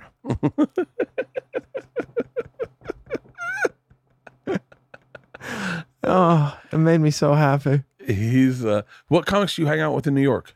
I hang out with Ted Alexandro. He's a great guy. I don't great want the podcast. Guy. Ryan Hamilton. I know Ryan Hamilton. And Tom Ryan, who you may have known when I know he Tom lived Ryan. out here. Yeah, he's actually from Florida. No, he's not married. Wait, no. Oh, he opened for Regan a lot. Yep, I know Tom Ryan. Yeah, great guy. And then who else for comedians do I hang around with? Alex Edelman, who's a young comedian. Oh, you love him. He's very funny. And I've known him since he was 14. He was a fan who came to my show. Are you serious? And yeah. He's a wonderkind. He's like a prodigy of comedy. And then I'm trying to think, who am I leaving out? I know I'm leaving somebody out of who I hang out with in New York. Sean Donnelly, I really like. Joe List. I really Joe like. List is a great guy. He's a great guy He's a good hang. and a really good friend. Yeah. Yeah, he's sober. Yes. I was with him one night in Philadelphia. It was December 28th, I think. He just told me this the other day. Keep going. Yeah. And he You was guys- talking about his drinking, and not as a goof, but I made it seem like a goof, I think. Yeah. I started asking him certain questions that I knew from my AA. From all the AA you've been going through. Yes. And he answered them yes. And I said, you might be. And he never drank again after that night. Yeah. Isn't that crazy? On It was New Year's Eve. He could have had an excuse, one for the road. And he quit that night. I mean, that is willpower. And he hasn't drank since. That is so. I was toying with the idea of after Sober October, seeing how long I can go before I drink again. I mean, the thing is that if you're addicted, then Sober October will get it out of your system. Yeah. I mean, But I don't know that you're addicted. I don't have a physical addiction. Yeah. And I don't. It's just like when I quit smoking, the thing was that I had to do things that I always needed a cigarette to do. I had to do them once without a cigarette. I had to bomb once. I had to kill once. I had to. Oh, I thought you said I Yeah. hit a bum once. I went. No. You used to I hit had bum. to bomb. You used to hit bums and then have a cigarette. No. Yeah, whenever I would hit a bum, why would I all of a sudden start referring to them as bums at this point? Do you remember? I remember saying something about I'm trying to make a joke about a homeless guy, and you're like, Bert, I just don't think it's very funny to make fun of them, and they're just mentally ill and they're just struggling. Like, why would you? And I go, yeah, but just we make jokes about homeless people, right, Gary? And you're like, yeah, but you don't have to. Oh, that sounds really obnoxious of me. I No, didn't no, mean we to were, get we in the were, way no, of we your- were, no, we were at the thing, and I said something about homeless guy, and you went, yeah, but does it have to be a homeless guy? And I said, I don't know. It's just like I was just doing it Right, as like a right. placeholder of like, Yeah. like that's Yeah. that's something we do. Is, I mean, that's the other thing in New York. You do those showcase shows. There's 4 other guys who are making fun of somebody doing something crazy and they're homeless. yeah, So you sound like the other guys on the show. That's yeah. You don't want to, or you try not to do that. You had to Although bomb it might not matter. without and not. I have a had to cigarette. bomb and not have a cigarette afterwards to calm me. And I did it I would once. love and- to start smoking again. oh my gosh, it was fun, but I realized now that I was addicted, Really? and that was a problem. Yeah. How did you? How old were you? You didn't smoke when I knew you. I smoked in private. I was embarrassed by it, and then all of a sudden I was smoking all the time. Yeah. Yeah, because I lived with the smoker, that woman I bought the farm for. She was a smoker, Yeah. and so then you just started smoking. Yeah, smoking all the time. Yeah. I look at habits sometimes, like, and I go, it might be fun to get into a habit, like chewing tobacco or Oh, chewing was cutting. rampant when I was cutting. when I was playing football, guys, oh my God, they were so addicted to dip. Everyone I Yeah. grew up with was addicted. I have friends who still They chew would tobacco. have fits. Oh, I miss it so much. Yeah. I would have loved but- one oh, today. Man, but Bert, the dip is so bad for your mouth. Yeah. Yeah. I start looking at things like I think I'm old enough where now I'm just racing the clock. No. It's like Bobby's got a joke. He goes, I got 30 summers left. It's one of my favorite I jokes. I said- mean, that is a deep joke, man. I said, Bobby, 30? Oh, that's hilarious. That is funny, man. So who do Oh, you? that's so cruel. We were on a cruise ship, and I just walked up after him. I went, Bobby, 30? Oh, everyone did he laughed. laugh? Oh my And he was gosh. like, yeah. but he's, I don't know. I love Bobby. Yeah. I mean, he's another person I hang around with in New Oh, do York. you Yeah. do you see him much? Does I he see him come pretty in? frequently at the cellar, and he's in my special in a documentary interview we did together at the cellar. So that's pretty good. I think the comedians are really gonna like this. I think so. Yeah. I just saw the trailer, and it was just so honest Yeah. that I was like, oh, I'm fucking Artie. And Yeah. they're one of the things that I loved about what you do, but what you didn't do was you would say things in private that I found so funny. Like it was a testament to how funny you were. And I was like, you got to tell that on stage. You're like, that's not right. Yeah. Like I remember this so vividly. I laughed so hard.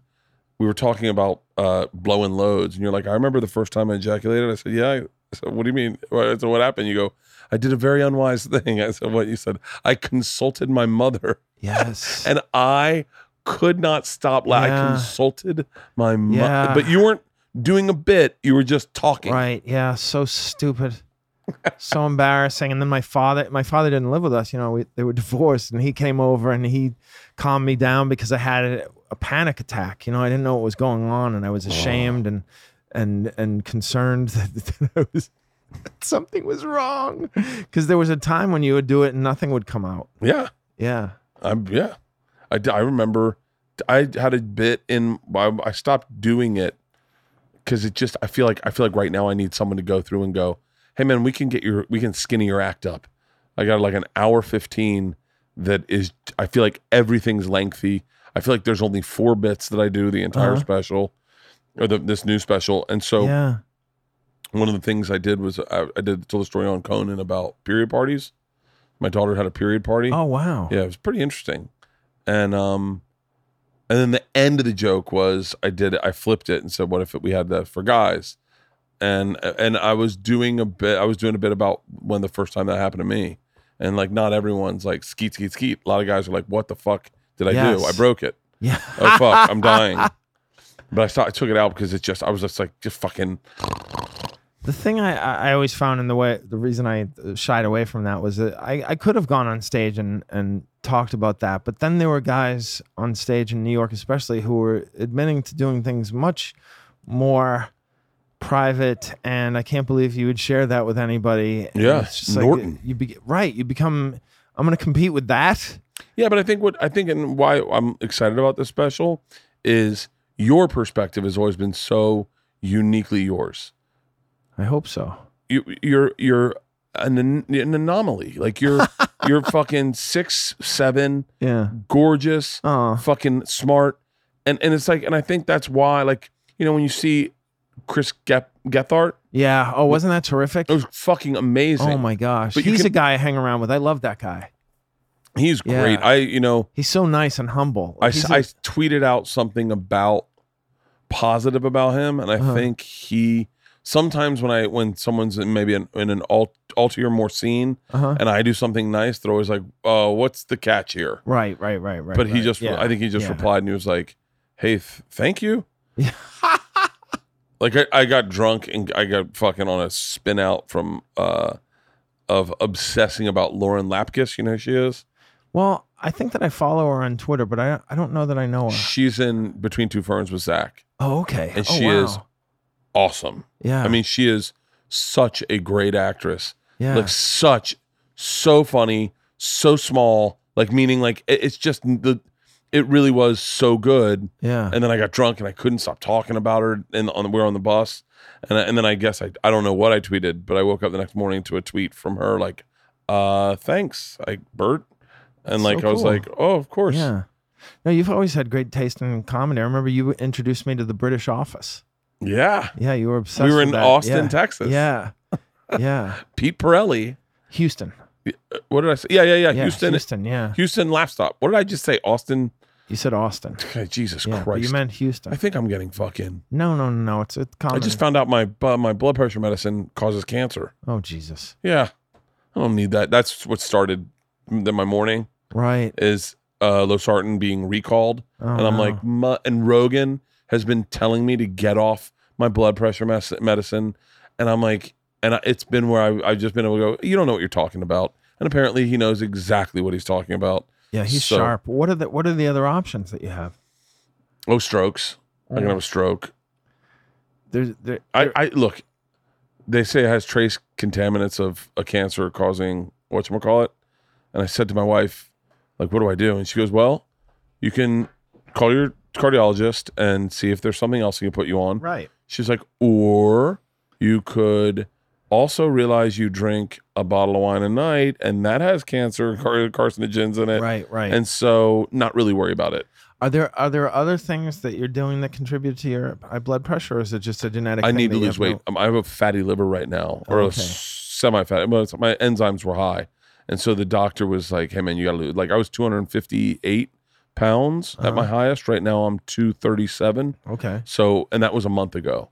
So a month ago I've lost, like 20 pounds, That's 21 crazy. pounds. That's great. Yeah, but Gary, I don't lose weight healthy. You starve yourself? I do I'm pretty much an eating disorder guy. Yeah. I think that goes in with my OCD and anxiety. Right. Yeah. And so last night I did not eat, and but I cooked for everyone at our friend's house, and I woke up. This is a little bit of what was causing me anxiety. I didn't remember how we got home. Oh, yeah. And I was like, Yeah. I was like, what the fuck are you doing? And it's just 'cause I didn't eat all day. I didn't eat. I was trying to do 36 hours fasting to see if I could do it. That's you, though. You told me how you ran a marathon having not trained at all. Yeah.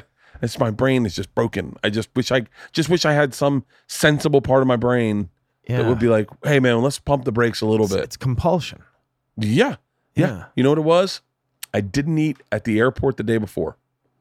And I didn't eat on the flight. And the flight was the hardest part. Oh, it's And when I brutal. got home, There's nothing else to do. I had a drink and I went to bed and I went, I'm going to bang this out. I'm going to get 36 hours. And I got to 36 hours and I was like, you know what? If 36 is good. And so I didn't eat dinner last night. And then I woke up this morning fucking starving And confused. and I was like shaky. I was like, Yeah. because I drank wine and I'm like, oh, Bert. would you ever think about putting your therapy on a podcast? No. No, but we do have a session in the documentary part of the special with Sade and my psychiatrist. Sade used to come with me to all my appointments. Really? And ask questions because I was out of it a lot of the times and I would forget things and also she would do a lot of research and she would ask him about these things and I have a hard time asking questions of people in authority and she was very assertive that way and very knowledgeable about the different treatments and options. So we do a session in the and it's a little bit of exposition about the nature of depression and anxiety and also the treatment. And that was pretty cool. When I first came up with the idea of doing a hybrid documentary and special, that was the one scene that I said we should do an interview with my doctor because he's very knowledgeable and respected, but two, he's very comfortable on camera and he's very charming. Really? Yeah. So then what did Judd Apatow have to do with it? He produced it? He produced it. He gave notes all along the way Really? and he was sort of a consultant and also right away you get seen by HBO if he's involved. Yeah. So yeah, but he was very helpful in designing the narrative and how we tell the story. Like one of the notes he says we really need a gut punch. And the gut punch comes in that scene with the psychiatrist. Really? Yeah. It's I'm gonna it's force pretty them moving. to send it to me because I Yeah. want to see it. Yeah. But it's going to be on HBO Go also. Yeah. So that's That night. the Yeah. beauty. Yes. Of That's what's great. HBO Go and HBO Now, and then I think they have a thing called HBO Max that they're debuting in April or Really? I'm not sure when. But Yeah, I just saw that's gonna all be the like a streaming wars Netflix. come out. Yeah. Like they were just talking about all the platforms, and then Yeah. we're like, oh wow, it's gonna be Yeah. back to the scratch. Right. We're never gonna have to leave the house. Yeah. There'll always be something to watch. How long are you out here for? I'm here till Saturday morning. Okay. Yeah. And then back to New York? And then back And to then- New York for and- some like I'm doing the Today Show. Have you ever done the Today Show? Yes, I have. Are you doing I've only done the later today. Yeah, I think with that's what I'm Hoda. doing. Yeah, I think that's what I'm doing. And then Seth Meyers. That'll be fun. Yeah. What else? He's really cool. You doing Conan out here? I'm doing Conan tomorrow, yeah. That's gonna be so much fun. Yeah, I'm really excited. That's yeah. that show. I had the period party I told on the show. Yeah. And it went viral. Wow. Yeah, and so that it kind of is good and bad. Is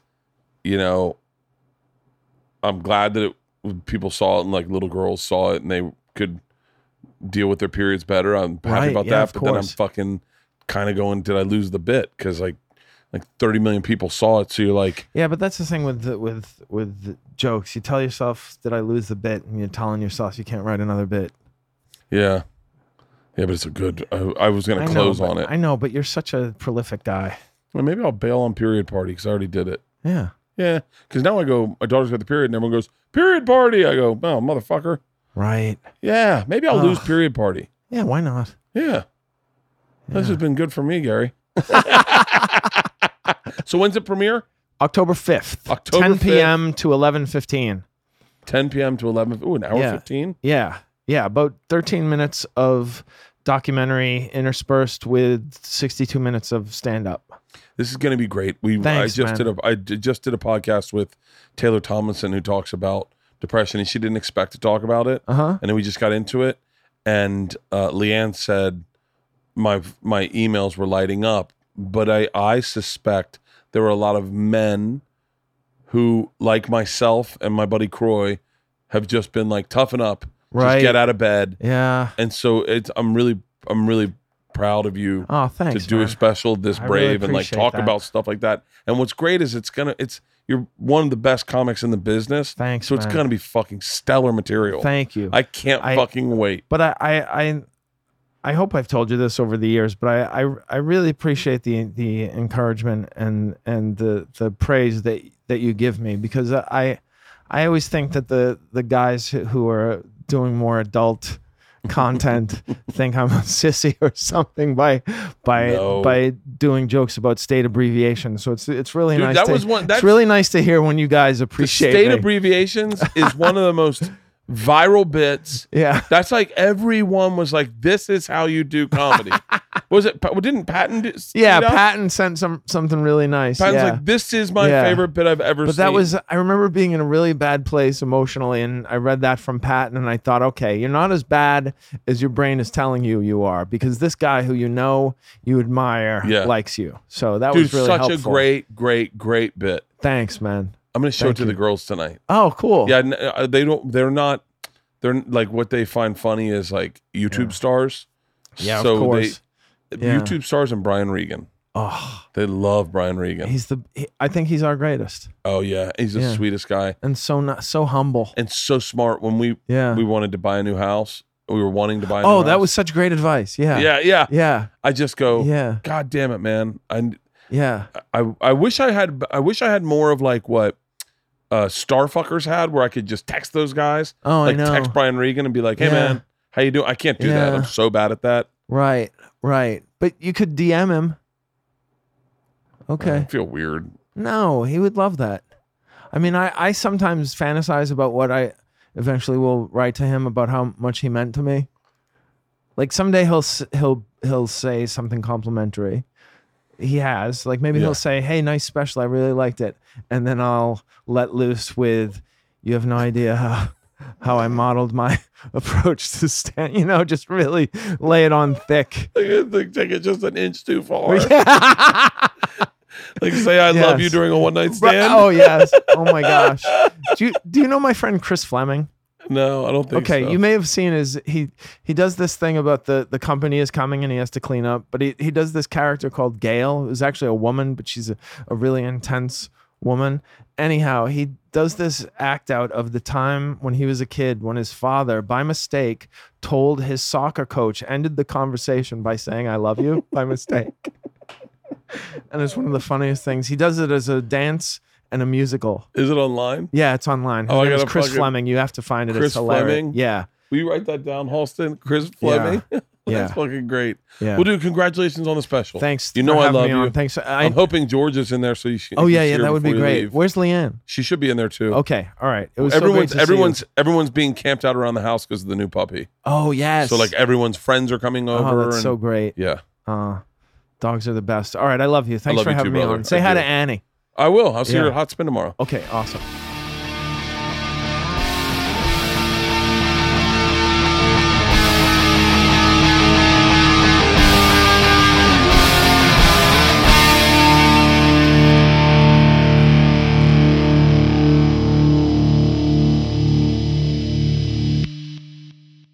This episode was brought to you by The Machine.